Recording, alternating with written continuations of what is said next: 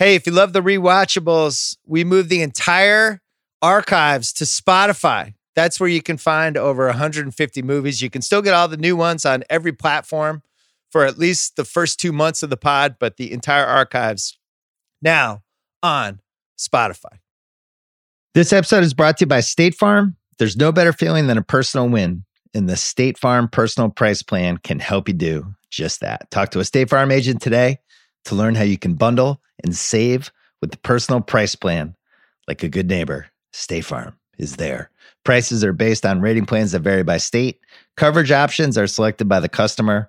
Availability, amount of discounts and savings, and eligibility vary by state. This episode is brought to you by Sonic. You know what sounds good after a long day? Ice cream. I love ice cream. Right now is the perfect time to get some. Sonic has half-price shakes every night after 7 p.m. when you order online or in the app. Just think of it, all that creamy, soft serve, hand-mixed with your favorite flavors for half the price in any size. Listen, a lot of people like goofy shakes. I like vanilla shakes. You can throw 40 flavors at me. You know what I'm going to order? You know what I love the most? Vanilla shakes. It's perfect because me and my family, at least once a week, we still all get ice cream together when we're together. Grab Sonic half-price shakes after 7 p.m. now. Exclusions apply. Available for a limited time only at participating Sonic drive-ins. Coming up, I'm not gonna die. The Martian is next. Prep emergency departure. Ready? Watch out! Ready! My team must have thought I was dead. But I'm alive. Surprise. No matter what happens, tell the world, tell my family that I never stop fighting to make it home. The Martian, rated PG-13.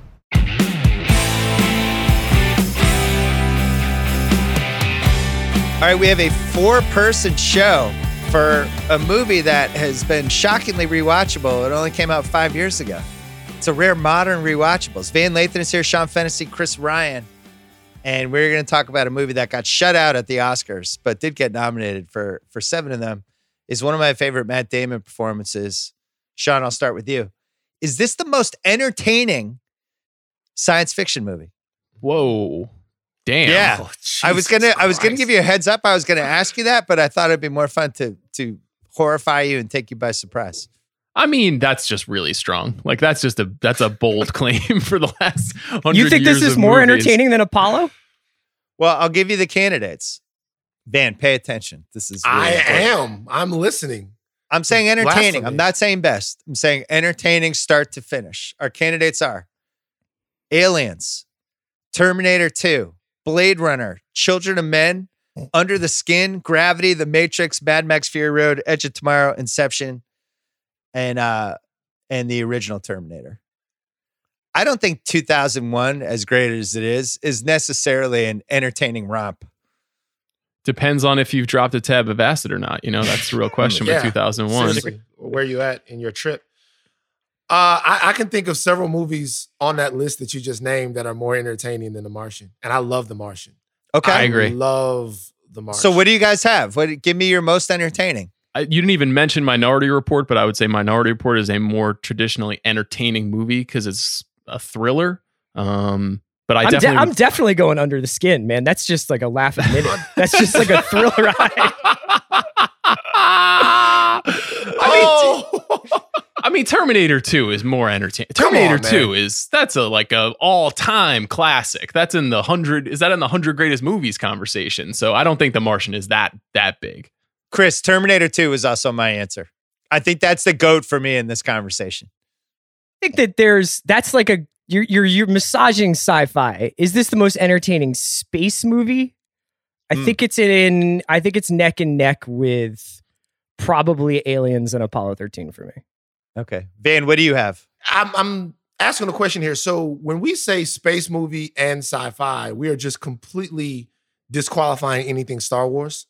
So none of those movies count. You guys are counting those as fantasy. Because I would say that The Empire Strikes Back is more entertaining than this movie and then many of the other movies that were on that list. And if you're talking about space, then obviously Star Wars fits in that.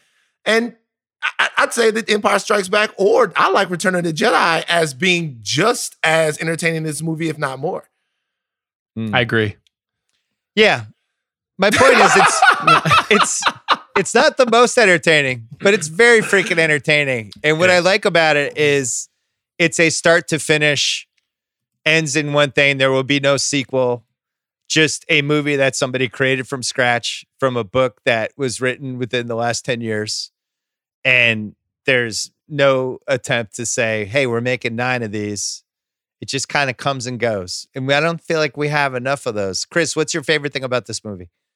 It's about movie making. I think it's essentially about problem solving and ingenuity and doing your job and being excellent at your craft. This is a guy who's a botanist, but somehow uses all the training that he has to live in indescribable, unbelievable conditions for such a long time, waiting for his rescue. And I think that it's kind of like a testament to Ridley Scott, who's like the ultimate visual artist and sort of pros pro when it comes to directing. And he gets to make this kind of like, really like you're saying, like you don't see these anymore, but these like kind of standalone blockbusters without any theme park possibilities, without any, action figure possibilities, without any Happy Meal possibilities. But everybody on this movie does their job like at their absolute maximum capacity. Like the production design, the cinematography, the special effects, the music's great. Every actor is just delightful. The only problem I have with this movie is it's like the least dramatic drama. I mean, there's just never a single moment where I'm like, man, I hope Matt Damon makes it. I hope Mark makes it. It's like, he's gonna make it. This is watching the highlight reel on SportsCenter. You know the result. To that point, I think what I love about the movie is that despite what you just said, the stakes are still astronomically high. If any character in the movie were 3 IQ points dumber, he dies. Like any character from the top to the bottom, right? And that's very rare in a film. If she doesn't see him moving the thing, if she's not good at her job, if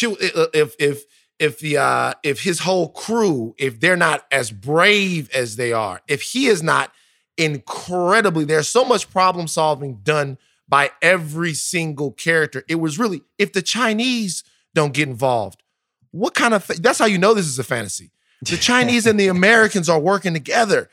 If they don't get involved, you know what I mean? So if anyone drops the ball, he dies. And so just watching that all play out is kind of what I love about the movie the most. Sean? Yeah, I mean, Van is tapped into my brain. This movie is an incredible relic of the Obama era in American history. I mean, it just feels like a completely different time. It's a movie that's dedicated to faith in a government institution. It's a movie that imagines a world in which the United States and China can collaborate to save something. It's a movie that values science and intelligence over everything else. It's truly like it valorizes the people who are the smartest people. And it does not feel like we live in a world where that's the case right now. And it's also like the ultimate star vehicle. And it's also, I just realized this last night watching it. I was like, this is the first Zoom movie. This is the first movie we've ever got where it's basically just people looking at each other on screens and communicating. And not just Mark Watney, but also the other astronauts and also Benedict Wong's character. Everybody is just in screen communicating. And it kind of foretells what's coming in the future. Well, it's funny. This movie gets beaten by The Revenant in the Oscars, which is a weirdly similar movie in the sense that it's a star chewing up scenes by himself, which doesn't happen very often. As you guys know, I love Tom Hanks and Castaway. I did Castaway by myself for the rewatchables. This definitely taps into that DNA, and I think The Revenant did too. You talked about how it's a star performance. There's not a lot of actors that could have pulled off I'm in Mars, I'm talking to some camera, I have no idea if anyone will ever see these videos, I'm going to crack jokes, I'm scared, but I'm not going to be too scared because I'm the hero of the movie. Like, it's really a movie Tom Hanks makes probably in 1993, and you go through these checkpoints of people who could have been in it. Van, how many people could have been in this part? Like, I feel like Denzel could have done it. Matt Damon, Leo, Denzel, Hanks. Matt Damon, Leo, Hanks, because you have to have a comedic confidence in the role that it's very hard for a lot of actors to like pull off. Because this guy, the reason why Mark Watney doesn't succumb to panic is because he knows that he has in his head what he needs to figure everything out, right? And he's lighthearted about it. He never really shows until the one part, right? So I'm trying to think. You really maybe Will could have pulled it off. Peak Will Smith could have probably pulled it off. You know what I mean? Smiling a lot through it. Like what age are we talking? Like 2001 range? Will Smith? We're talking I Am Legend. Will Smith, as if he hadn't had enough of being by himself. You know, let's get him to do some pull-ups up there in Mars. Yeah, Will Smith could have done it. I'm with that. Will Smith definitely. Just guys like that who can ride that line between giving you a fine acting performance and giving you the star charisma performance. Maybe Tom Cruise. Maybe. Chris, what about Pacino? I was actually thinking Irishman era Pesci. You're like, I got the potato and the Vicodin. I think Pacino could have done the. I definitely. I've got potatoes, turn it into shit. I've got a transformer that doesn't work. I had been saving this for you, but I was gonna say it's just like, you know who's looking at us? NASA! Hello, motherfuckers! Okay, motherfuckers! Time to refuel! Sean, what actor does this movie go the worst with? Oh, man. What heat check actor who's like, I could do this, I'll be the Martian, and it just goes wrong? I don't think this is a good vehicle for Jim Carrey. I think because the whole movie, right, is that, and I think what Van is saying is right too, which is that Mark is persisting through this time because he knows he has to perform for the camera, right? Like he's doing these diary entries and he's looking at the camera all the time, and that's keeping him sane. If you turn a camera on Jim Carrey, his face starts melting and exploding all over the place, and he would just go way over the top. And you need Damon has this kind of calm, sly, subtle sense of humor that really carries the movie. I have one for you guys that I think would have been really fun. I don't think it's as good of a movie, but I think it would have tapped into something that I really like about him. Sean, hold your seat here. Adam Sandler. I know. It sounds weird, right? On paper, but it's NASA, gotta go. No. Not that Adam Sandler. I'm talking about the Punch Drunk Love type of funny people type of, I'm actually going to take this movie completely seriously, Adam Sandler. That the hump you'd have to get over is, do I believe this guy is one of the smartest people on the earth? We've never seen it. Damon had this DNA from Good Will Hunting where I'm like, I mean, he crushed it at MIT. I totally think he's he can also figure out the botany thing. Botany is a good like expertise for him because that's not over everybody's heads. Like astrophysics, any kind of like deep math. Your average moviegoer is going to be like, I stopped paying attention to this in 8th grade. Like, what are you guys talking about?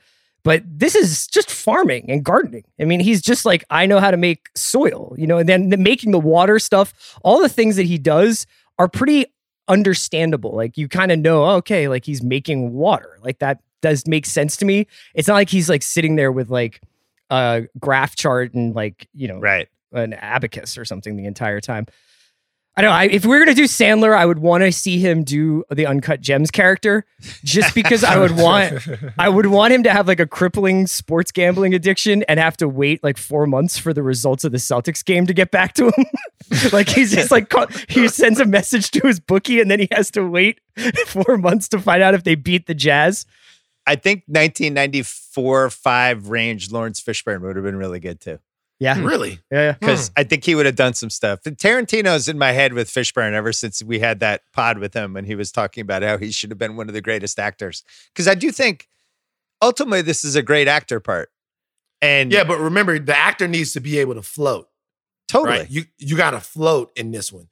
And Lawrence Fishburne is very, very strong on screen every time he's on screen. And with this one, you kind of got to be able to float, laugh back with the audience a little bit, tongue in cheek, wink, wink, disco music, I'm about to die, all of these things, you know what I mean? And Lawrence is, you know what I mean? It's Ike Turner, dog. I don't know if Ike Turner survives in space. Daniel Day-Lewis would have not worked. I don't know what his version of this would have been, but I don't know if I would have enjoyed hanging out with him by himself as he looked into a camera and talked. Who knows more about potatoes than an Irishman? I mean, Jesus. Just think about There that. you go. Yeah. Fair. So Damon, this was an important movie for him for the whole kind of the piece, the 3 decades of Damon, because he makes Departed in 2006 and Bourne Ultimatum in 2007. And then from 2008 to 2014, really only makes one memorable movie, Contagion, which he's in an ensemble cast for that, but had a lot of misses, you know, and he was somebody that we all liked, but, you know, had a couple times there, like We Bought a Zoo and things like that, where you're like, oh, that one didn't work. And then you go to the next one, oh, that one didn't really work either. And this comes at a really important time for him because, you know, if this doesn't happen, you're looking at like a 12-year run. This ends up being one of his defining performances. Van, who do you have Damon versus Leo? Leo in almost every category. What do you mean? Okay. Like in overall? Yeah. I think Leo's the best version of Damon. You know? I think first of all, I love Matt Damon. And by the way, I like Matt Damon. It's weird. I like Matt Damon more than I like Leonardo DiCaprio. As a dude. Because as a dude, as a person, as a guy, you know what I mean? And by the way, I think you left out Behind the Candelabra in that, which I really enjoyed. The HBO movie with him and Michael Douglas, the Liberace joint. I really enjoyed that movie. I think that's in the early I did leave out 2010s. Yeah, I think, but I He's really real like funny in that too. Yeah. Really great. I thought he was really good in that. But anyway, so no, I got Leo because, I mean, look, by every sort of substantial metric, Leo kind of laps Matt Damon, man. Like every metric, you know, I don't know. I disagree with that. Really? I think Damon's really good. I think Damon could do the regular guy thing a lot better than Leo could. I think could do the artsy fartsy Oscar bait kind of part. The better. fundamental difference between them, I mean, there are many, but the fundamental one is I think that Matt Damon is pretty indifferent about being the lead actor. I think he's happy to be a movie star, but Matt Damon probably wouldn't make The Revenant. Like, I don't think Matt Damon wants to be alone in a movie. I think he likes acting with people. Like, that's why I don't think Leo would have done Ocean's 11. Yeah, exactly. Matt Damon would be happy to be in Contagion. He's happy to be in Candelabra. He's happy to be. He obviously doesn't get a chance to act with a lot of the people in The Martian that much, but he's in a movie with a dozen deep bench. Leo is down to do, like, I got to wear this makeup the entire movie and I'm doing an accent and there's like a whole bit, or I'm going to fight a bear. Like, he's fine being alone in the wilderness and making it kind of like, I'm in every frame and I'm carrying this movie. Sean, if you switch Leo and Damon with The Revenant and The Martian, what happens? The Martian still works and The Revenant still doesn't work. I mean, like, that's just generally how I feel about both those movies. Either way, it doesn't even matter who's in those parts. I don't know. I mean, this is like, it feels like a slightly false equivalency. Like, they're around the same age and they're both white guys and they're both handsome and they're both movie stars, but they've both been after completely different things. Like, Leo has never participated in a franchise. Matt Damon has been in the Ocean's 11 trilogy and he's made 4 Bourne movies. Yeah. You know, Damon has made more of an effort to be an action star. But Damon, to Chris's point, has also been willing to just show up in the final third of Interstellar being unbilled. He's willing to do a cameo in Thor Ragnarok. Like, he has a different relationship. He's just he's like in side effects, you know, just like for a minute, you know? Takes himself a little bit less seriously than Leonardo DiCaprio does. Yes. But I think Leo, to his credit, taking himself so seriously consequently has meant he basically only makes great movies. You know, he's had some J. Edgar misses here and there, but for the most part, if there's a Leo movie, it's probably going to be damn good. And Damon is more experimental. And I love that about him. And I get a kick out of seeing him in anything. And this is one of his few movies where he owns it. Like, he is the movie. And the movie without him, it cannot go. It needs somebody with his powers. But I don't even see them as the same. They're like comparing like Paul Newman and Clint Eastwood to me. Like, they were after different pursuits as movie stars. Well, he didn't win the Oscar because Leo won for Revenant. I actually think this might have been Damon's best chance to win the Oscar. Because the other time when he got nominated for Good Will Hunting, and he was great in Good Will Hunting, like really great. But that's Nicholson as good as it gets. Nobody's beating Nicholson that year. That was like the LeBron 2020 NBA Finals where it's just like, this is happening. Right. We'll make this happen. And if it's not totally happening, the refs are going to help make it happen. It's fucking happening. LeBron's winning this title. That was Nicholson that year. Nobody was beating him. And now Damon's, I think he's 50 plus now. So now he's aging into that. Yeah. If it happens, he needs like his version of The Verdict, basically, which is what ended up happening for Newman. But he's going to need that older guy. He's going to have to age into the right Oscar part. So we learned that Van likes more serious actors. That's what I learned from this so far. You're a serious guy. No, I mean, I like it, not even to that degree. I think that, like, to Sean's point, Leo makes such destination appointment movies, right? Yeah. Have you seen Wolf of Wall Street? Have you seen Inception? Inception. Like, have you seen these movies? Oh, you got to go see this. Have you seen Once Upon a Time in Hollywood? Have you seen these movies? Something that if you can't be in the nerd circle, film guy circle, if you haven't seen these pictures. And Damon just doesn't make those types of movies. He makes a lot of different great kind of movies, but he doesn't the stakes aren't as high, like high leverage films. He doesn't really make those joints. But it's always fun whenever you see him. Chris, do you consider Sean the president of the nerd circle, or is he like Secretary of State? Sean, what was the role that Damon was going to do in Manchester by the Sea? Was he supposed to be the Casey lead? Affleck? Yeah, so that would have been his Oscar shot. That would have been his Oscar shot. But I bet that would have been a different movie. I bet that would have felt different. But that was a case where he would have crushed that. He could potentially win best an Oscar for producing before acting. Like, that was his choice as a producer to say, I shouldn't be the lead. Casey should be the lead in this movie. He's better suited to it. I'm too old for it. And the movie will be better if it's not me. And like, credit to him for knowing that specifically. And he already has an Oscar. He has a screenplay Oscar. He won it very early on. If you're on a desert island, or if you're on Mars, and you could only have the DVDs of Damon or Leo, who would you rather have? Matt Damon. Matt Damon. Matt Damon. Matt Damon made more fun movies. I could get through my time just watching The Talented Mr. Ripley. I love that fucking movie. Yeah. There you go. Over and over and over I still ride for Matt Damon. I'm going Leo. I just want to watch Body of Lies and Blood Diamond while I'm on Mars. Blood Diamond. Wow. Let's talk about Ridley Scott quickly. Let's. This is if Tom Brady won a Super Bowl at age 50 on like the LA Chargers, we'd be like, wow, how'd that happen? Ridley Scott, I don't know what was he like, 73, 74 when he made this? But I was looking at his IMDb. He has an iconic movie in 5 decades. And I was trying to think, Sean, the 5-decade club cannot have more than 5 directors in it, right? Here, he's got Alien in 79. He's got Blade Runner in 82, Thelma and Louise in 91, Gladiator in 2000, and The Martian in 2015. 5 decades of movies that will last in all kinds of different ways. Scorsese's obviously in there. Mm-hmm. Other than that, Spielberg, yeah. Hitchcock. What's Spielberg's iconic movie for this decade? I guess Lincoln. Lincoln, The Post. Lincoln? Fuck that. No. The Post. No. That's wrong. That's not true. I don't think The Post. How many Lincoln conversations have you had? Lincoln was a big fucking deal. What are you doing?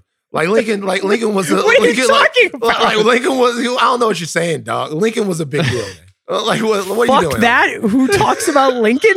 Wait. What was the last Lincoln conversation you had? I don't know what to say, but Lincoln was a big deal. That's an iconic. You guys are probably right. Like, the guy won the Oscar for portraying it. Like, it's a big deal. That was like $1 Million Baby to me. I saw it once. All right, fine. I'll give him Lincoln. So Spielberg. Sorry. I mean, we just did a big Hitchcock podcast on The Big Picture, and like, he literally in the 20s, 30s, 40s, 50s, 60s had major movies. But you're right, and we talked about that exact idea, how there's almost nobody who through 5 decades Did Kubrick start in late 50s or early 60s? 50s, 60s, 70s, 80s, no 90s. I mean, I guess 90s with Eyes Wide Shut. Yeah. So Kubrick doesn't get any more iconic than that. Yo, if Eyes Wide Shut makes it, fucking Lincoln definitely makes it. So if Eyes Wide Shut is, yeah, for sure. All right. So we'll do a Lincoln rewatchables. I'll watch it again. Chris, do your Lincoln. You do a tremendous. No. Anyway, Ridley Scott. Holy shit. You just look at those 5, and there's some other great ones in there that I really liked. But Black Rain. Someone to Watch Over Me. You went on that one, man? Wow, yeah, of course. What? Mimi Rogers throwing 99 with like changeup and sliders. He wasn't supposed to direct this movie. It was supposed to be Drew Goddard. He produced it. He was going to do it. And then he ended up getting something else. It was adapted from a 2011 novel by Andy Weir. And we should just mention the cast. It's hard to remember a movie that crushed this many parts. And it's a really diverse cast too, which I think in 2020 probably would have made more sense than 2015. It was a little ahead of its time in that respect. Damon, Jessica Chastain, Kristen Wiig, Jeff Daniels, Michael Pena, Sean Bean, not surviving a movie, not dying in the movie. I think for the first thing he's ever made. Kate Mara, Donald Glover, Mackenzie Davis, Benedict Wong. Just a really great cast. And Deion Waiters is going to be a lively category for this. But Chris, you love movies when there's famous people doing bit parts. In 4 scenes, just kind of chewing it up. Yeah, there's an absurd amount of talent very far down the bench in this movie. I mean, there's people, and also Ridley Scott is traditionally been, you go back to Black Hawk Down, very good at catching people a year before they blow up. So if you look at the cast of Black Hawk Down, it is essentially every big actor that would be in movies for the next 10 years after Black Hawk Down, with the exception almost of its star Josh Hartnett. But like Eric Bana's in there, Tom Hardy's in it, Orlando Bloom is in it. It's like all these people who would wind up blowing up right after that. In this movie, he catches Mackenzie Davis, who I don't know if she's like a movie star, but has definitely become kind of like a huge actress.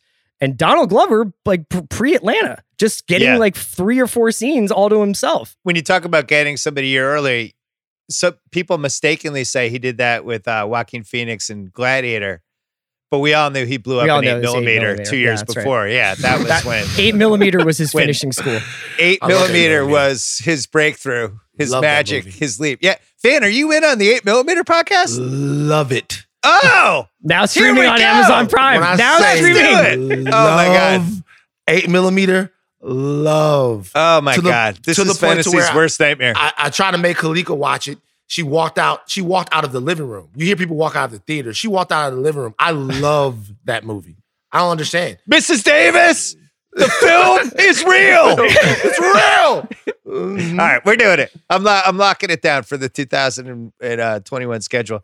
2016 Oscars, really quickly. Spotlight wins. Spotlight will be coming up on a rewatchables later this year.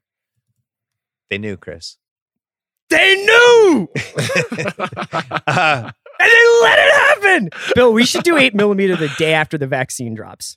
That should be like, welcome to 2021, baby. All right. Pump yourself full of Regeneron and let's listen to 8mm. Best actor, Oscars. Leo wins. Eddie Redmayne for The Danish Girl. Fassbender as Steve Jobs. I still don't know how that one happened. Matt Damon for The Martian. Can you name the 5th person in this category? 2016? Yeah. I can. Sean knows. Who is it, Sean? Bryan Cranston. Bryan Cranston in Trumbo. Oh, yeah. Yeah. Yeah. Bryan Cranston. Not a strong category that year. Best Picture. Spotlight wins. We also had The Big Short, Bridge of Spies, Brooklyn, Mad Max Fury Road, The Martian, The Revenant, and Room. In retrospect, not a bad... Really good movie here. Not a bad class. Really good. Yeah. Really good. We were out of Grantland, but we hadn't started Ringer yet, and we kind of missed out on some really good movie fodder this year, Sean. Yeah. If we revoted on this one, I think Fury Road would have won. Like if there was a revote, because that movie's reputation has grown so much over time. But this is like a pretty stacked list. I mean, The Revenant might be the worst movie that was nominated that year. Yeah, never watch it again in life. Vowed to myself. I'll put myself through it once in the theaters. I'll never do it again. I might as well just stand up in the wall and let people kick me in my nuts for 2 hours. I'll never do it again. You would rather watch Room again before Revenant? Oof. Well, Room, I don't fuck with movies like that and kids and being all exploited and shit like that. Like, I can watch that on the news. But Room, I only halfway saw just to say, oh, she's a great actress. Okay, cool, moving on. Yeah. So I didn't really even see that one. But yeah, The Revenant was like, it's crazy, man. The bear scene alone is like, why am I looking at this? I think I agree. Well, we all saw The Revenant together. We did. I think the thing that's gotten lost with The Revenant, it was a cool movie theater movie.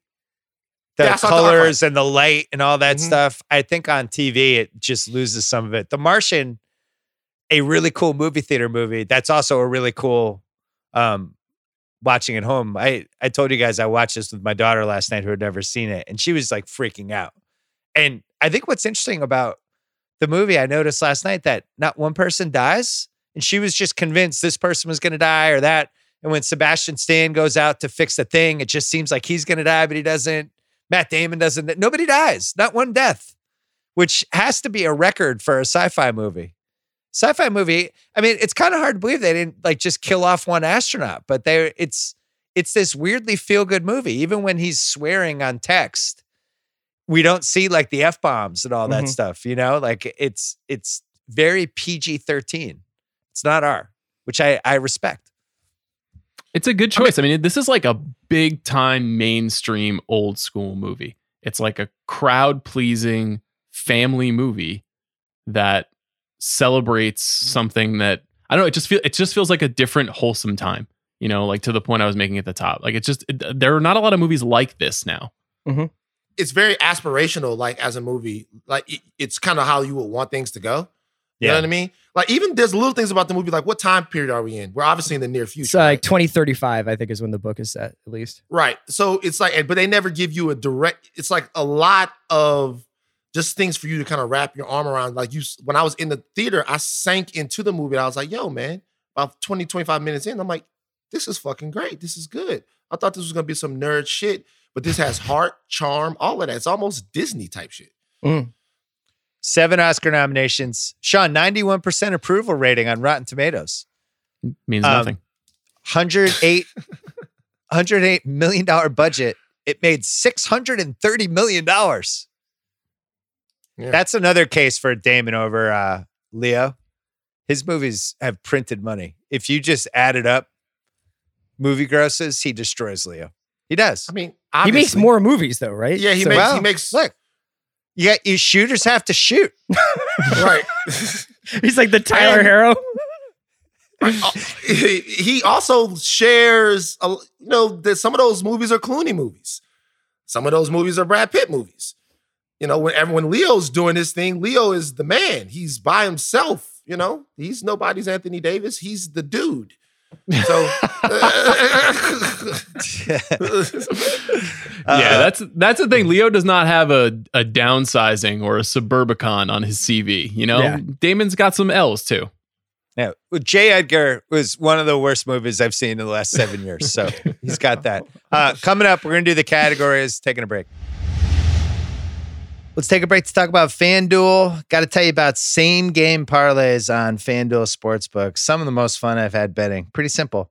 Combine multiple bets from one game into a single parlay. This way, the payouts are even bigger when you win. FanDuel will refund the first same game parlay you lose on any NFL game each week up to $10. You can bet a different parlay risk-free every NFL week all season long. For instance, let's say you think the Saints are going to win on Monday night over the Chargers. You just want to bet the money line, but you also want to bet that Breeze will throw at least 2 touchdowns.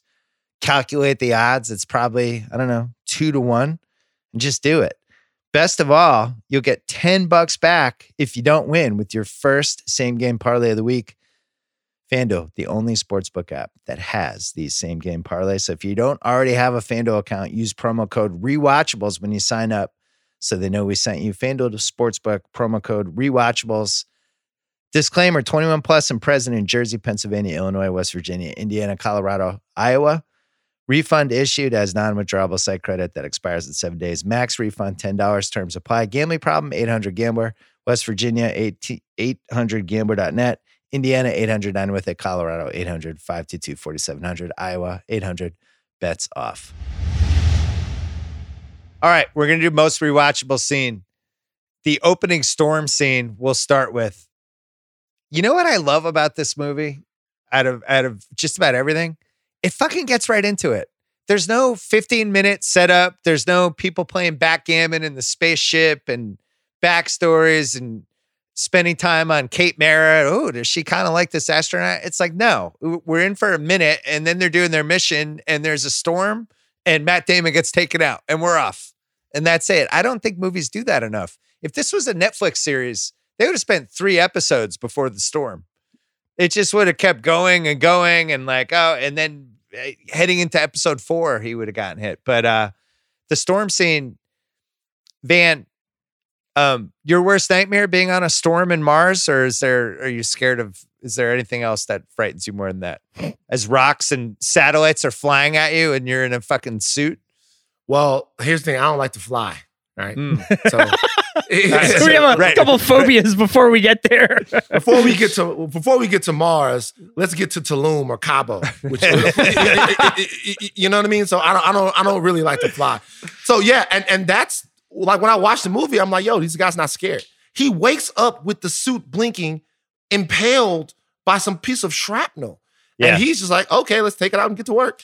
And that's kind of the thing. And even like when Sebastian Stan says, and they do little things to set up these characters, when like they're getting ready to decide whether or not they're going to leave or not, Sebastian Stan goes, hey, Mark's dead. Let's go.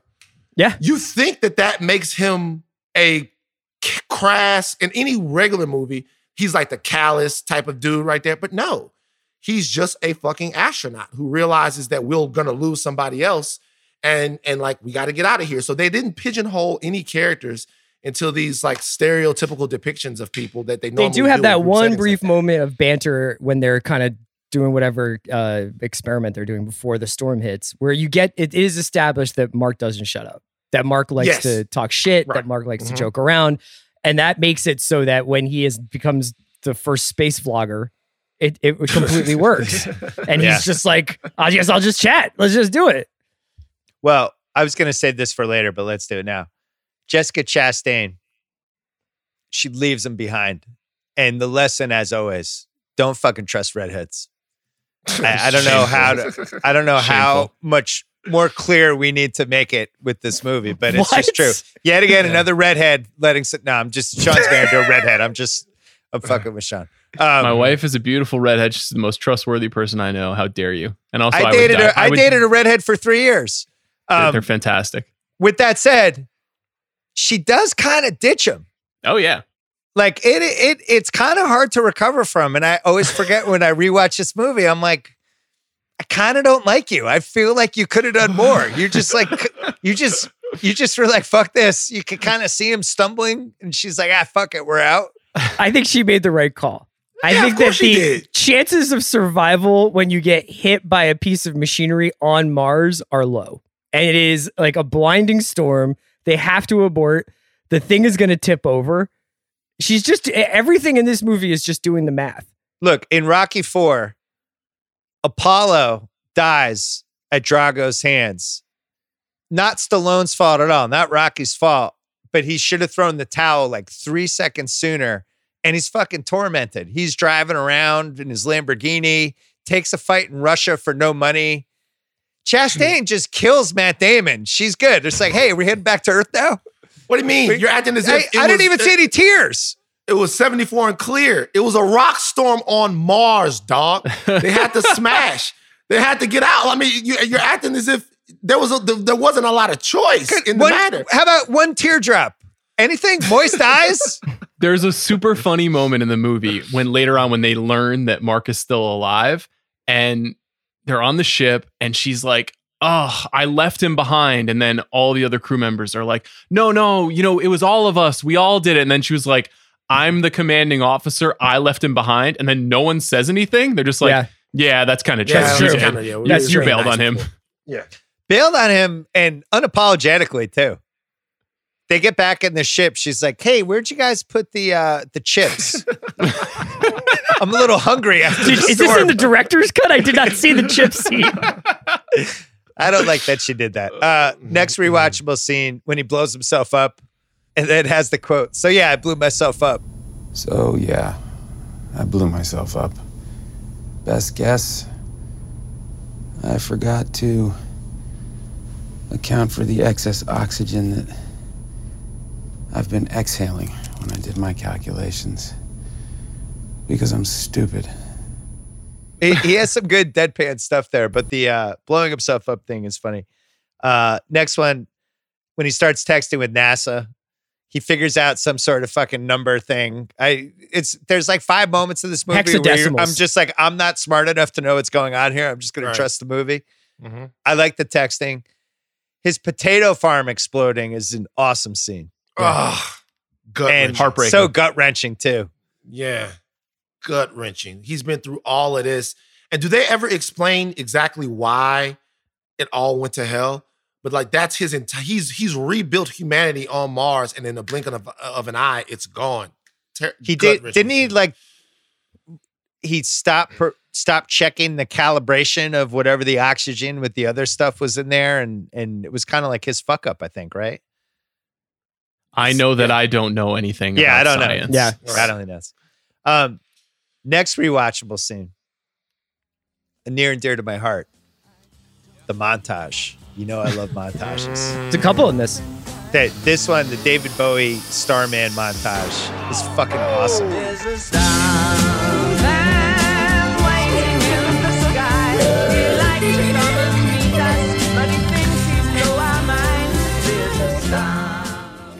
What a great song choice. A song that, especially when you use a 70s song, it's usually been in like 5 other movies. And, you know, Scorsese's always guilty of this, right? It's like, really, Layla, you're doing that one again? Bill, This no one has has not ever been used said correctly. that. No one's ever criticized Martin Scorsese for using Layla. He knows like 11 songs. They're all like good. 10 Rolling Stone songs and Layla. Yeah, that's Stones, a everything soundtrack. about the Stones, yeah. Guys, let's move on. That's just horrifying. Your two takes today have been Lincoln sucks and Martin Scorsese's music is bad. I didn't say Lincoln sucks. Do not put that on me. We gotta keep just listen to the Goodfellas soundtrack. It's not just Rolling Stone songs, I promise you. He's got a command of American popular music from the 50s through the late 70s. Trust me. So should I listen to the Goodfellas soundtrack when I watch Goodfellas or when I watch The Irishman when he uses all the songs? You tell me. I really like the Starman montage. Kudos to David Bowie. It's an example of this movie being very on the nose and it working. Like there are very few movies like that. To your point, every movie that ever shows the Vietnam War has Gimme Shelter, and you're just like, please give me a break here. But to put Starman in a movie about an astronaut stranded in space is like really difficult to pull off unless you have everything going for you, and they have it. Van, you're a montage guy. Love montages. It's crazy that you say this, and then when I think montages, I think, Goodfellas. I think movies like that. I love montages. Montages to get you to the point. Let's speed it up. We gotta go. You know what I mean? Like, give me a couple of scenes. Give me a song. We out. We on to the next thing. Love montages. My single favorite montage ever is Boogie Nights, right as Dirk Diggler's career is starting to take off when he films Spanish Pantalones. Just the music, everything. It ends up in a disco. They're all doing this coordinated disco song. It's just like everything you want at that point in the movie. Scarface, you mean when Scarface. Paul Thomas Anderson directly lifted all of the film techniques he took from Martin Scorsese to make Boogie Nights, Bill? Oh. Why didn't you say this to him when we did our podcast with him? Don't remember you bringing that up. Well, to his credit, he literally says it on the commentary for Boogie Nights. He's like, here's me stealing from Martin Scorsese again. Listen, he used Rolling Stones and Layla too much. It's irrefutable. Nobody can argue this. Scorsese leaned on, he could have picked other songs. 2 more rewatchable scenes. The Rescue.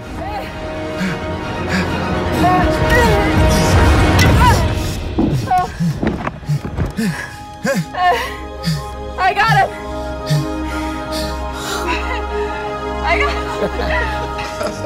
I got him. Way to go, Iron Man.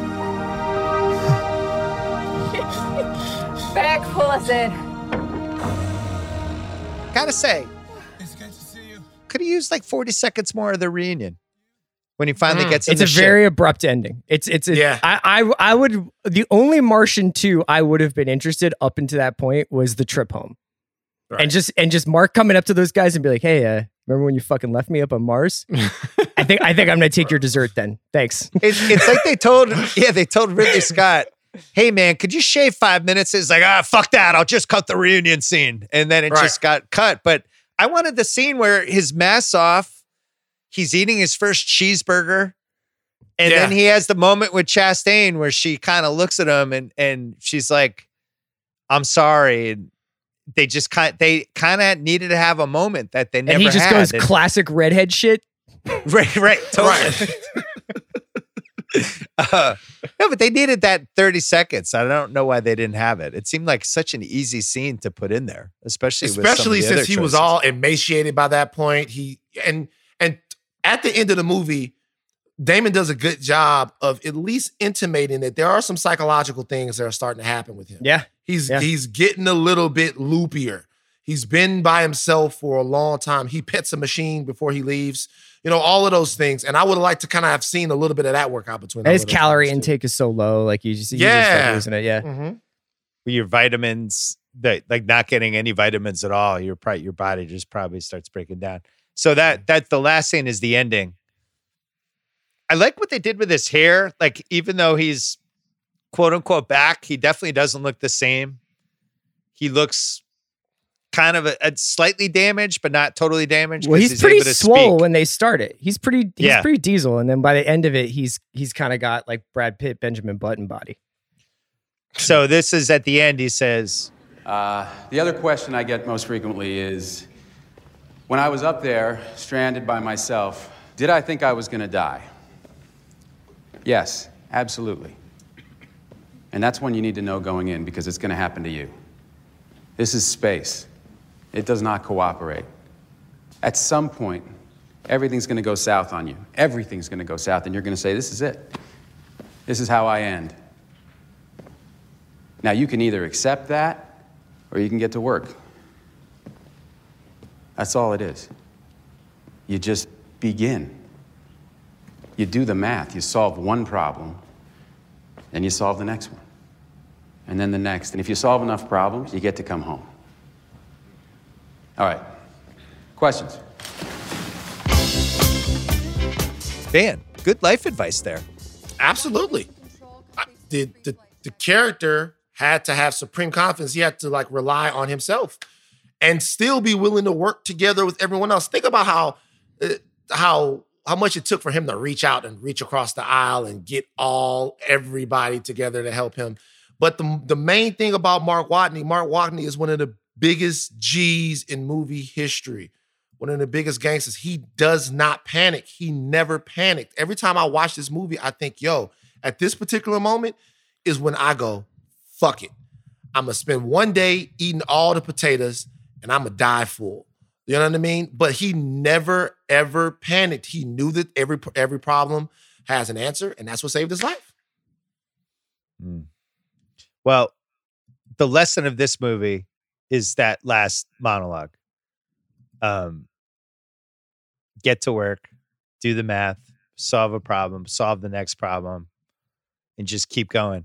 Castaway has that kind of lesson at the end of it's just like live it day by day and wait. And one day that sale is going to come in and your life might change, but you got to keep going. It's weirdly kind of the same lesson. Damon's saying, solve the problem, get to the next one. Hanks is saying Castaway, kind of keep the faith. You never know what the next day the sale might bring in. Yeah. That's you not disagree? the message of Castaway at all. What's your message from Castaway? The message of Castaway is these hoes ain't loyal. You mean to tell, like, you know what I mean? I'm stranded. Ain't nobody found a body. You know what I mean? I'm stranded. I'm up here. I'm spearing. I've turned into goddamn Swiss Family Robinson. I'm spearing fish. I've turned into Savage Man to get back to you. And when I get back to you, you with Mr. Big? like on some real shit. I do all of this just to get back to you. And you doing all of this crying. Yo, either we gonna drive away in the rain or you gonna stay with Law and Order SVU? Make a decision. But she wasn't loyal. Shout out to her telling me about the Van missed the movie because they set up in the beginning he's supposed to be with the redhead at the end. The whole point of the movie is the redhead at the end. Now, there's a case where the redhead's actually a nice and supportive character, unlike Jessica Chastain in The Martian, just leaving Matt Damon for dead. Oh, you're back. Cool. Sorry, I left you for dead. What do you have for most rewatchable scene? I got the rescue. Can I just throw in a nod for Donald Glover explaining? Oh, that's mine. Absolutely. You know, him like being like, here's how we're going to save him. The Purnell method. Okay, let's pretend that this stapler is the Hermes and you are... I'm sorry, what's your name again? Teddy. I'm the director of NASA. Cool, Teddy, you're Earth. And right now, the Hermes is headed towards you, starting its month-long deceleration to intercept. But instead, what I'm proposing is we start accelerating immediately to preserve velocity and gain even more. We don't intercept with Earth at all, but we come close enough to get a gravity assist and adjust course. I love that scene. It's super funny. It's obviously a great showcase for Glover, but it's also a perfect example of what makes the movie good, which is like, for the most part, it makes science super legible. It's like, this is what they're going to do. We're going to make Jeff Daniels stand over here. We're going to make Kristen Wiig stand over here. And then Glover is going to cook in between. And him being like, what's your name again? And he's like, Teddy, I'm the director of NASA. I'm the director of NASA. Yeah, he's like, great, you're Earth. Scene. Yeah. Right. I was going to hit that in Deanne Waiters, but we covered it. Chris, what do you have for most rewatchable? I really like the making water and like the early stages of the farming and the rations and stuff like that. So like that sequence in the beginning where he really gets to work, I think is sort of the soul of the movie. I like rescue scenes in general, and I think that rescue scene is incredibly well done because you know Matt Damon's not going to die because he's Matt Damon, he's the star of the movie, he has to come home. But I always feel like he's going to die when I'm watching it. The difference is that all the stuff that they're doing with the spaceship is like beyond my comprehension. Where they're like, let's just blow the airlocks and use the atmosphere as thrust and all that stuff. I'm like, sure, that sounds right. The farming actually makes sense. He's just like, I need fertilizer, I need water, I need this. Like it actually is pretty legible to see like what he's doing back then. See, I disagree because when I saw the movie the first time, I was saying to my wife, like, they got to blow the airlocks. It'll propel the shit. No, I didn't say that. Sorry, man. No, I'm saying there's a certain point in this movie where, to me, speaking to the Rich Purnell scene, where the drama on Earth supplants what's going on Mars. For sure. For sure. He's waiting. All he can do is wait. Right. And what's happening with all of them and what they're doing, that becomes the movie after a while. And that's why Donald Glover is so integral to it to me. This episode is supported by State Farm.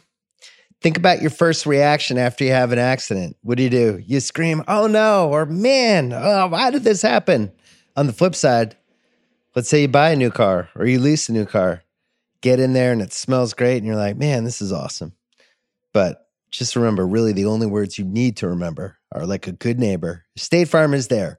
They've got options to fit your unique insurance needs, meaning you can talk to your agent to choose the coverage you need, have coverage options to protect the things you value most, file a claim right on the State Farm mobile app, and even reach a real person when you need to talk to somebody. Like a good neighbor, State Farm is there. This episode is brought to you by Mint Mobile. Spring comes with a lot of chores because, spring cleaning. One thing you can clean up right away, your phone bill. Just switch to Mint Mobile. They have unlimited talk, text, data plans for $15 a month when you buy a 3-month plan. $15 a month. That's like you can subscribe to 2 movie channels for that. I mean, what a great deal. Also, super easy to switch plans. Everyone gets so intimidated by, oh my God, I don't know if I should switch my plan. It's not that hard. To get this new customer offer, go to mintmobile.com/rewatch. That's us. That's mintmobile.com/rewatch. $45 upfront payment required, equivalent to $15 a month for a first 3-month plan only. Speeds slower above 40 gigabytes on unlimited plan. Additional taxes, fees, and restrictions apply. See Mint Mobile for details. What's aged the best? The title. Good title. Good title. Mm-hmm. The Martian. Yeah. I remember even seeing it before the movie came out. It was like Matt Damon, The Martian. I'm like, man, I don't know what this is about, but this sounds great. Growing the potatoes we mentioned for What's Age the Best. So this is from Wikipedia. Being the mission's botanist, he improvises a garden inside the hab using Martian soil fertilized with the crew's biowaste and manufactures water from leftover rocket fuel. He then plants the crew's unused potatoes. That's what happened. I had no idea watching it. It made no sense. I'm like, what? He's using their shit? What's going on? But, that's why he was a great botanist. Another What's Age the Best, Chastain's love for 70s disco music. It's just like a funny wrinkle that probably could have gone wrong in the wrong hands, but it didn't. Another What's Age the Best. This is the movie, I think, if you wanted to isolate one movie, that officially made Hollywood realize they should stop doing the 3D thing. That people didn't like it that much, that this wasn't the next big thing, that people actually were like, this kind of sucks. Why? Because it was a 3D release and no one really liked it, or because they saw it? They kind of pivoted more toward 2D with a couple 3D showings, but it was really the 2D that carried it. And if you had said 5 years before, would this have been an awesome 3D movie? We're like, oh yeah. And what they realized is that people just didn't really want 3D movies that way, and they just wanted normal movies. So, I hate 3D, so yeah, I think all of us did. But Hollywood thought for 5 years that we were going to eat it up. I have two more What's Age the Best. Two things that I love just in movies in general. Van, I love when someone has to stitch themselves up. Love Me it. too. It's never not worked in a movie. Every time it's like, the shot of like the giant wound, and then it's like, this is gonna hurt, and it's always a great 2 minutes. Damon's done that a couple of times. I think he did it a couple of times in Bourne movies. He's got to get the bullet out. I think it's either First Blood or First Blood Part 2 when Rambo does First it. Blood, the first one. Yeah, when he does it the whole thing every time, because it's like, hey man, because I'm gonna be honest with you, if I get cut that deep and the urgent care is closed, I'm gonna cry myself to sleep. It's not. I can't see myself stitching myself up. You stitch your own self.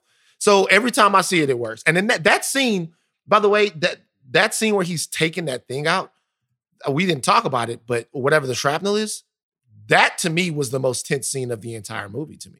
Yeah. Like he's there alone, performing a medical procedure, stapling himself, doing the whole nine. It was amazing. Well, he puts the thing back together because he's trying to make sure none of it was still in his body, which I thought was like, I noticed that the fourth time I watched this movie.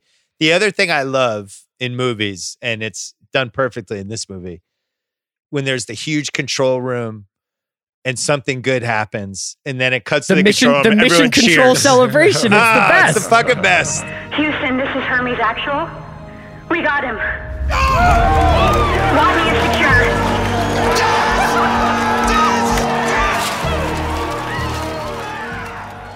What's better than the mission control celebration? Is a huge hit. I was trying to think what the first one was. Was it War Games? Ooh, that was it happened. Is Right Stuff have mission control? I think War Games was before Right Stuff, though.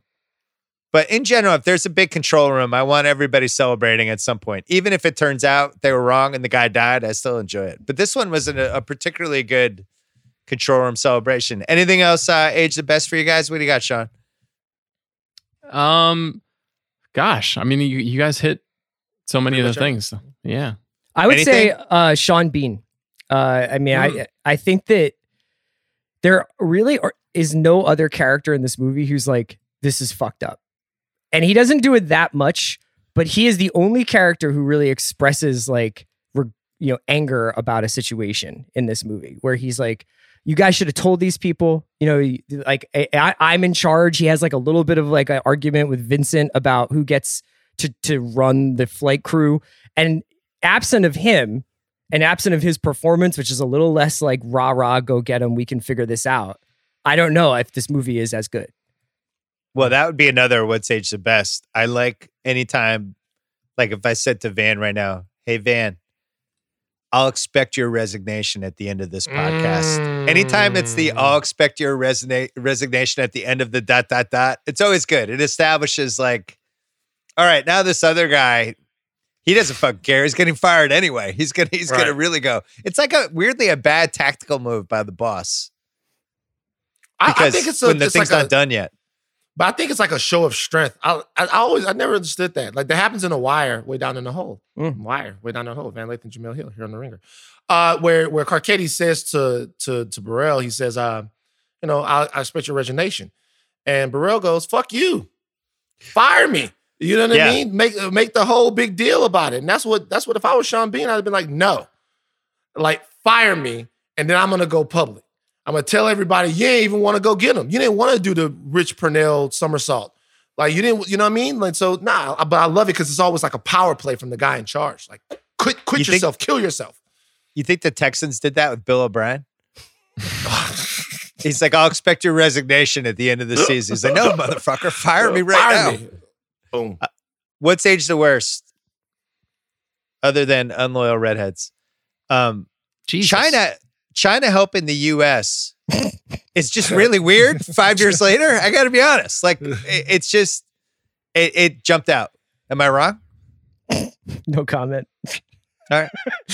You want to talk about like the trade war? Like, what kind of conversation do you want to have here? Just it jumped out. Is all I'll say.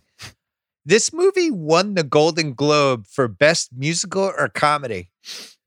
And people were so dumbfounded and outraged that they actually changed the rules after this happened because this had been this long thing of people submitting to the Golden Globes for Best Musical or Comedy when it was obviously a drama. And this was the one where everybody was like, what the fuck? The Martian's not a comedy? Once Upon a Time in Hollywood just won Best Musical or Comedy. Is that really a comedy? There's category fraud in that bullshit award show every single year. That's a funnier movie than The Martian. It's definitely funnier, but is it like classically a comedy? No, I hate the Golden Globes are terrible. Sebastian Stan. I have this as what's aged the worst. This is such an obvious Mark Ruffalo part, and he was probably just like 3 years too old. But if this is like 2003 Mark Ruffalo, he's definitely in that part. There's Bill, this guy has chance. the least to do in this movie. I know. I'm just saying. He shows up twice. Classic Mark Ruffalo part. I don't agree. Why? I don't think I do either. That's Plus, fine. Mark Ruffalo, he was busy doing Spotlight. I can't change how I feel. You're really jousting on this one, Bill. You came in hot. I'm coming in hotter right now. What stage the worst? Kristen Wiig. Why is she in this movie? Yeah, this was on my list. You're right. This is like a tonal mistake. I think her in this movie. She doesn't have the register to be in the room with, whereas Glover does. Like Glover knows how to do comedy, but he can do it in a way that feels dramatic.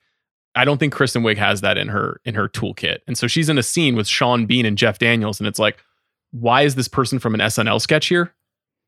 Right. And it feels like she's going to start playing one of her SNL characters, like the crazy aunt that jumps through the window at the end of the sketch. You keep expecting her to become Kristen Wiig, and she's just playing it straight. She just doesn't really weird. Here. Yeah. I don't ever get the impression that she is like a public relations mastermind. Like she's right. So why is she in the room when like the most consequential decisions ever made in this history of humanity are happening? Like she doesn't even seem to have like a real like, she's not like adding 2 cents here. She's just like, you guys fucked up, but let me know what everybody you need me to else is serious and has all this gravitas and brings all of this shit with them. And she's kind of like, oh, we lost the astronaut, our bad. That's like a terrible scene.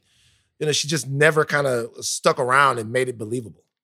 I was going to do this later, but for recasting couch, Kerry Washington you guys know I love Kerry Washington, but Kerry Washington in this role, making a couple like kind of those disappointed Kerry Washington faces or confused those couple faces that she has, I just think would have really worked. Kerry Washington also would have been amazing in the war rooms, the mission control celebration with the like eyes welling up a little bit. Oh, she would have cried. She would have brought up some tears. Yeah, right. But I also think that character needs to kind of side-eye Jeff Daniels a couple times, where you're at least like, all right, this person knows Jeff Daniels is a fucking scumbag, but I don't know what Kristen Wiig's doing in any of these scenes. I didn't really understand that. Any other what's aged the worst for you guys? Well, I bet we all have this one, which is the sense that a government agency would feel in any way compelled to level with the American public. like that moment where Kristen Wiig is like, we have 24 hours to like let people know about this, and those guys are all like, okay, well, we got to do it. Like, let's put out a statement along with it. Do you guys think that the American public would care this much about this story? No, I had that for nitpicks. I think they've invented a world where they do. Yeah, in 2035, and I think they're imagining 8 years of Hillary and just 8 years of whatever else comes after that, and it's just everything is coasting along, and then we have the time and brain space to just be gosh, I'm so excited about this guy on Mars. It's like Balloon Boy, right. In a world where think about how much this mission must cost. You know what I mean? So in a world where the taxpayers would be like, yo, we're cool with spending $1 trillion, $2 trillion to send somebody to Mars and that, maybe. So I think maybe they've invented a world where, but today, no, you can never do that. We're trying to put bombs on the moon right now, Space Force. So it's completely different. Trump would have been let him die. I thought it was weird that CNN was still exactly the same as it is in 2015. It's just 20 years later, we still have cable TV, watch the same way. And all Can I ask you guys something? What did you think of Teddy's press conferences?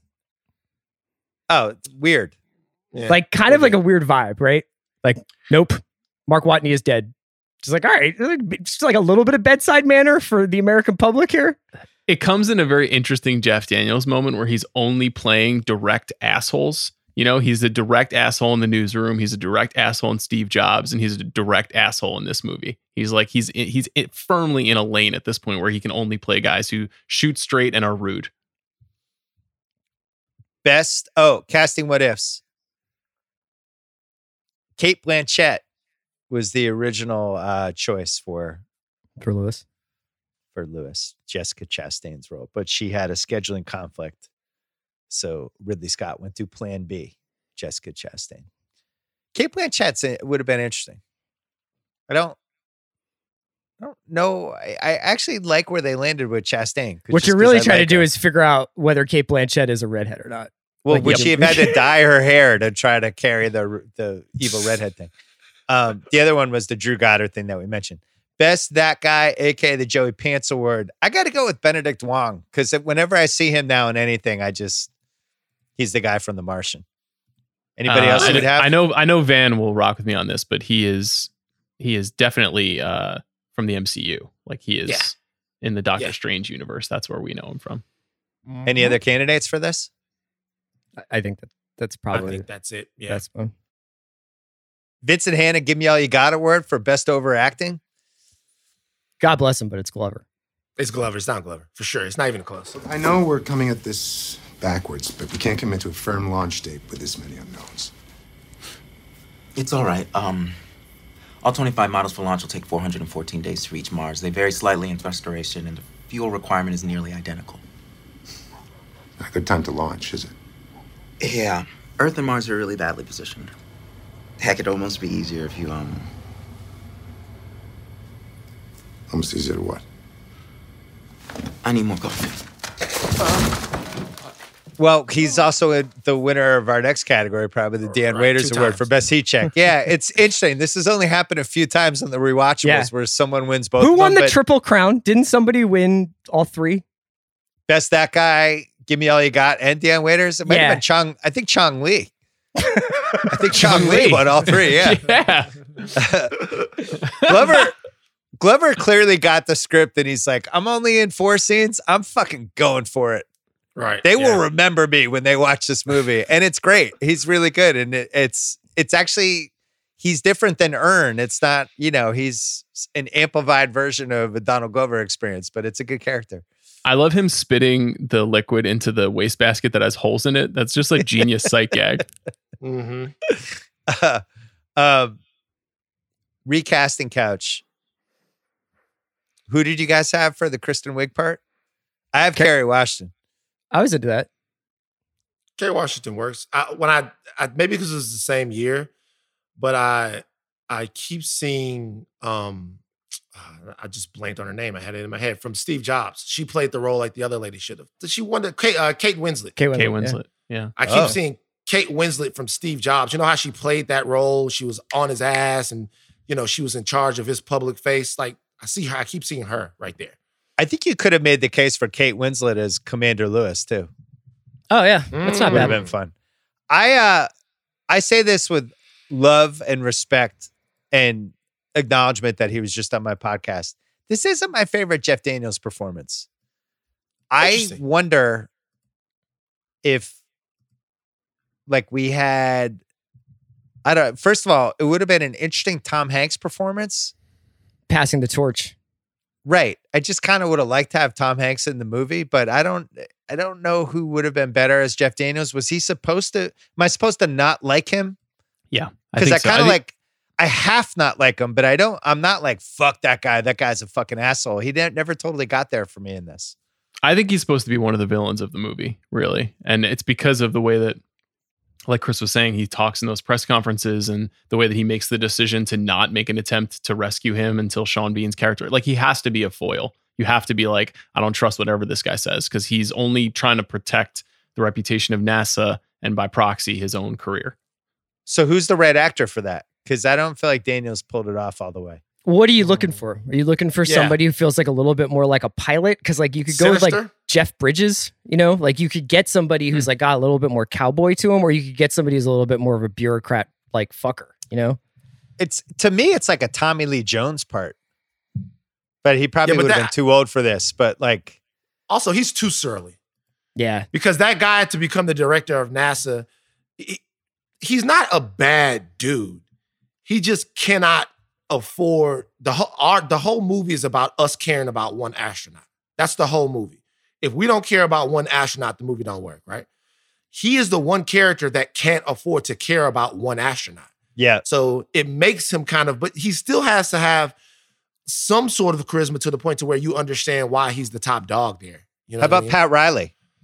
I was just going to say, what about Ed Harris, who should play Pat Riley in a movie? Ed Harris is a good one. Ed Harris works. I want this guy, Teddy needs to be Pat Riley, basically. Charismatic, handsome, and would actually absolutely cut somebody's throat. Throwing his rings on the table. Yes. Half-ass internet research. We mentioned a lot of this stuff. It was filmed in Jordan and Hungary. Apparently there's a famous giant soundstage in Hungary that they film a lot of these movies in. So shout out to Hungary. NASA actually assisted the filmmakers. They liked this movie. So they got a little involved with the science and technology. Matt Damon filmed his solo scenes for 5 straight weeks. A real potato film was installed on the studio lot with potatoes in all stages of growth to be used for filming. And then, Chris, you mentioned earlier, Andy Weir said the story was set in 2035 when Tom Brady will be playing for the Jacksonville Jaguars. LeBron James will be back in Cleveland for the 4th time, trying to win a title. So there you go. Apex Mountain. Interesting Damon conversation here. I'm going to say no, but wanted to mention it. What is Matt Damon's Apex Mountain then, if not this? Is it Good Will Hunting? Is it... It's later. It's got to be probably the Firstborn movie that becomes a monster. Yeah, I still think it's Born. I mean, we've had 5 years since this movie, and I don't know that Matt Damon has necessarily, like, you know, made the most of whatever slingshot gravity momentum he got from Martian. We almost need a special category where it's like the post Apex Mountain Apex, where it's like the I Still Got It Mountain, like the LeBron 2020. You thought I was done, but I'm really not. Watch this. Mountain. Right. Anything we can do to make Apex Mountain more confusing, I think we got to do it. I don't really have anybody else for any actors in the movie for Apex Mountain here. I think everybody's either already at a good point in their career or headed for better things. I think it's Apex Mountain for potatoes. Honestly. Oh yeah. Potatoes I was gonna say, what about botany? Yes, definitely. Certainly botany. Yeah. Like if you had a botanist in your life, like let's say Van, one of his high school buddies, became a botanist and this movie came out, you'd be like, yo! Yeah, dog. It's your time. Shit. My G, it's your time, bro. They finally respect. I don't know a botanist. Mark Watney is the only botanist I know. Botanists everywhere, their Tinders are just like exploding because all of a sudden it's like a search term. It's like, oh, you're a botanist? I just saw The Martian. Mars, possibly. Apex Mountain for Mars? Not been a lot of great moments in Mars history, you know? It's total recall. What are you guys talking about? It's Total Recall. Yeah, you're right. Chris is right. But is that Mars's Apex Mountain, or is it just the famous line? Because what happens on Mars, you know, it's okay in the movie, but like the Martian is Mars. I think that the idea of Mars becoming like Amsterdam is pretty like Apex to me. That's much like the Total Recall, like represent like the execution of Mars. I guess I can see what you're saying, but I think I'd say Total Recall is Mars's Apex Mountain. Picking nits. So apparently Martian soil has since been found to be toxic to both plant and animal life. I think there's a few picking nits here. So that's kind of problematic. They do feel like microbial organisms have the potential to live on Mars. So if you're scoring at home, if you're a microbial organism, that could happen. So the big flaw in this movie is the storm in the beginning, because apparently the atmospheric pressure on the Martian surface is so low that it would be akin to a very light breeze. And the author of the book that this was turned into a movie, Andy Weir, he said this was the biggest inaccuracy of the story, that they would not have a storm like this on Mars. Wouldn't Damon have lost more weight? But they do sneak that little side shot of him, and I think that it's a body double, because Damon's like, I'll lose the weight again, and Ridley Scott's like, no, because he almost died doing Courage Under Fire. But so they used a body double for that. It looks like the guy that they had in Seven, strapped to the bed. Oh yeah, it's rough. Jesus. Chris liked that one. I gotta say, as a nitpick, I still don't totally understand Donald Glover's plan. And I feel like I'm a relatively smart guy. There's a couple moments in this movie where I'm just like, I'm not smart enough to understand that. I still don't understand the plan. And I've seen this movie 5 times at this point. I still don't totally get it. Do you guys 100% understand what the plan was? Well, I think a lot of it is because the first rocket blows up, right? So like when the first one goes, the test rocket that they try blows up, they need to basically have an extreme plan, but they can only use the Chinese rocket once. But I mean, there's like a gravity pull, and there's stuff like it's on. basically like they're using the Earth's gravitational pull to slingshot the spaceship back faster, because they don't have to wait the 6 months to mount the actual mission. It's already up there. My only nit to pick right there is, why hadn't anyone ever thought about that before? That seems like a pretty awesome way to get around space, if you can just whip around stuff. That was actually, when I was watching the movie last night, I was thinking the same thing. I was like, why did it take Rich Purnell to have to come up with this idea? Like, there's hundreds of people working on this right now, and it's been happening for weeks and months, and no one thought of this. But it does make sense because of the way that he describes it. Whether it is scientifically valid, I have no fucking idea. One thing I didn't get, let me know if this jumped out to you guys. Doesn't it seem like tarps become amazingly handy in this movie? And Apex Mountain for tarps? Well, I was Apex just like, Mountain for tarps. I was Good under call. the impression that, space was very hostile, that it's hard to live up there. And apparently you just need a tent. Apparently you just need duct tape and some plastic, and you can just like seal the wall and seal your helmet. I've been watching space movies for quite some time. Usually people just explode when they come into contact with space. So I was just really surprised by the amount of fixer-upper stuff he was able to do with some tape and some tarp. Well, it's a classic movie where somebody says something expositionally, and you're like, I guess that's true. Like in that case, somebody says like, well, the atmosphere in Mars's orbit is so thin that he only needs to put a tarp over the nose of his space module, and he'll be fine. And so once you hear someone say that, you're like, well, of course that's true. I have no idea if that's true, if you could survive that, but they just make you believe it. Back to Apex Mountain for duct tape. Duct tape in movies is usually somebody's going to die or get kidnapped. There's never like benevolent duct tape moments. Yeah. The duct tape is like heroic in this movie. It's huge. Yeah. It's like the coconuts in Castaway, where it's just Comeback it Mountain makes you rethink for it. duct tape. Comeback Mountain. Best quote. I like when he does the whole monologue that ends with Mark Watney, space pirate. I'm about to leave for the Schiaparelli crater, where I'm going to commandeer the Ares 4 lander. Nobody explicitly gave me permission to do this, and they can't until I'm on board the Ares 4. So that means I'm going to be taking a craft over in international waters without permission, which by definition makes me a pirate. Mark Watney, space pirate. And I like when he brags about colonizing Mars and does the in-your-face Neil Armstrong. There's a lot of like funny quotes like that. Yeah, like I love how often he says, "Here's the rub," or Yeah, he's good. He's got good dialogue, good sarcasm. My favorite one is the Chiwetel's "Are you kidding me?" thing. You think he means it like, "Are you kidding me?" You know? Mm-hmm. Or like, "Are you kidding me?" I think it might be the second one. Really? Uh-huh. Could be the first way. Are you kidding me? Yeah, it could be the first way. I love that. Do you think how do you think he means it? Like, or you think he means like, are you? Because he could mean it the other way. You know what I mean? I love that little scene. Yeah, I love when Sean Bean and Benedict Wong are explain to Chiwetel about how like they have to take the front of the spaceship off to get him going fast enough. And he's freaking out. And then Sean Bean's like, he hasn't even told you the bad part yet. Like, right. There's also the great like Mission Elrond method yeah. thing with Sean Bean, who's in the Lord of the Rings movies. You know, it's a great shout.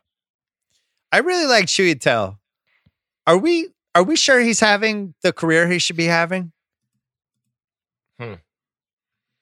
Has he gotten enough good parts? He's really good in this movie. And I actually think it's kind of a hard part because I have to like him. I have to trust him. He has to be appropriately confused at the right time. He's got to be a little sarcastic. He's got to get mad a couple times. He's kind of like the Don Cheadle of Britain. You know what I mean? Where, I like that. You know, he's in a lot of big movies, gets all the things. You know what I mean? He's like my man Don, you know? I like him. Could this be remade as a 10-episode Netflix show? Please no. Probably unanswerable questions. Where was Mark Watney's family? What was going on with this? This is the number one question. What the fuck? It's a combination of that and is Mark Watney like immediately hits the dating pool when he returns? Or does he need like 5 years to like get used to being back on Earth? Van, I feel like you have the answer on this. I mean, first of all, here's the thing with Mark Watney. When he comes back to Earth, he is the most famous man on the planet. Mm-hmm. Okay? So if this is the 60s, he's doing Tang commercials. You know what I mean? Is the whole nine. He's made astronauts cool again. Mark Watney is hanging out with Scarlett Johansson. Mark Watney is doing all of these things. What they don't tell you is that the scene with Mark Watney and the kids, you know, at the end of the movie, it actually happens about 5 years later after Mark Watney has spent 4 or 5 years hoeing all around from coast to coast. It's Mark Watney. Mark Watney's the biggest deal. All this Mark Watney, he's had to do his thing. And so now he's like, you know what? I'm done with that.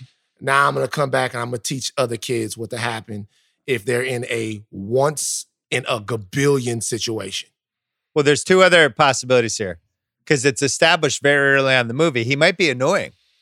Yeah. Right? Yes. Mm-hmm. Yes. He might be just one of those guys that you have fun hanging out with for 2 hours, but wouldn't mind leaving on another planet. Yeah, it's like push comes to shove. It's like, yeah, fuck it.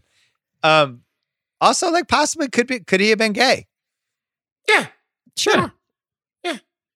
We'll never know. Ridley Scott just wouldn't tell us. There's no deleted scene. We know nothing about his background. We don't know if did he have a roommate? He's did he super have a into his living parents. girlfriend? He's into his parents.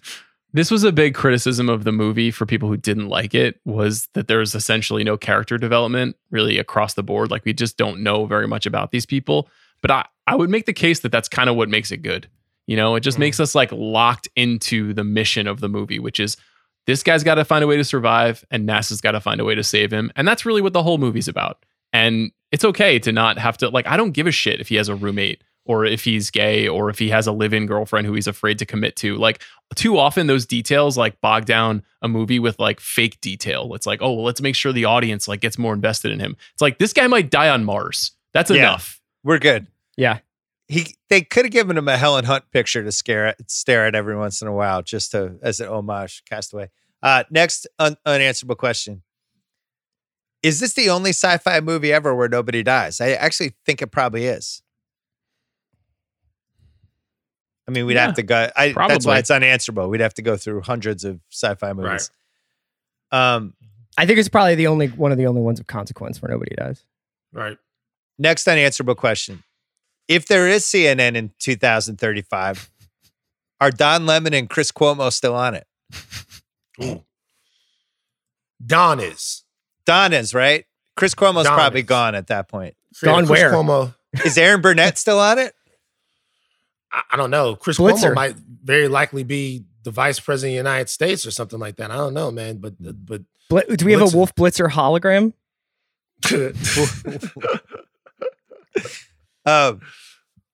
Would it be good, bad, or super weird to be married to an astronaut? I mean, that's my next unanswerable question. Because they go on a 3-year mission at one point. Like, I remember I went to the NBA Finals for 2 weeks.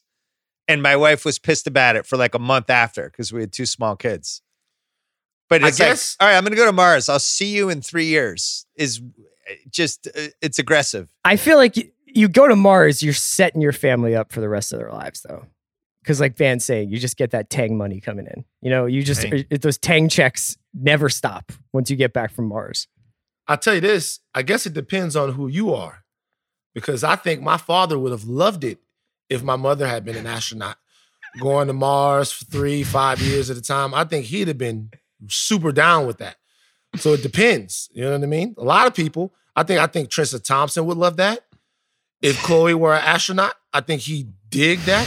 There's a lot of people out there who I think would be into that. The question is do the astronauts have IG? And they're like, hey, I saw you get tagged in this, or I saw you like this photo. I'm kind of like a couple light years away, so this is kind of awkward, but like you're making it a little hard for me to concentrate on my botany. when I see you out every night, you know? Right, yeah. We're getting somewhere because my dad married an OBGYN. Kind of like an astronaut, yeah. Well, it kind of is because there would be like every 3 weekends, she was just on call the whole weekend. Yeah. Deep exploration. And let's just say when she was on call all weekend, my dad wasn't exactly like, oh God, what do I do? He's like, cool, I'm going to watch sports all weekend without being judged. Yeah. And it was like watching him beat, I'm like, man, that actually would be pretty good to be married to an OBGYN. You have the relationship, but then you also have these 48-hour windows to do whatever the fuck you want. Married to an astronaut, it was like, cool, I'll see you in 3 years. Right. Yeah. I'll let you know how it goes over here on Earth. How long was he on Mars? This is actually answerable. Isn't it 533 days? Days no, a soul is a day. He has to be up there. Yeah, a soul is a soul a day because he's supposed to be up there for 4 years, right? Well, that's why this is unanswerable, but it's actually answerable because they make it souls. He was there for 772 souls. I'm sorry. He was there for 568 souls, which equals 578 Earth days. I don't know how they came up with that. Craig Horlbeck has helpfully shared a detail. A soul is slightly longer than an Earth day. It is approximately 24 hours and 39 minutes. Right. So it's an extra 10 days, basically. So there you go. Why didn't they just call it days? Or the mega days? Maybe it takes longer. Mars days. Who won the movie? That one's pretty easy. This is no brainer. It's Sean Bean.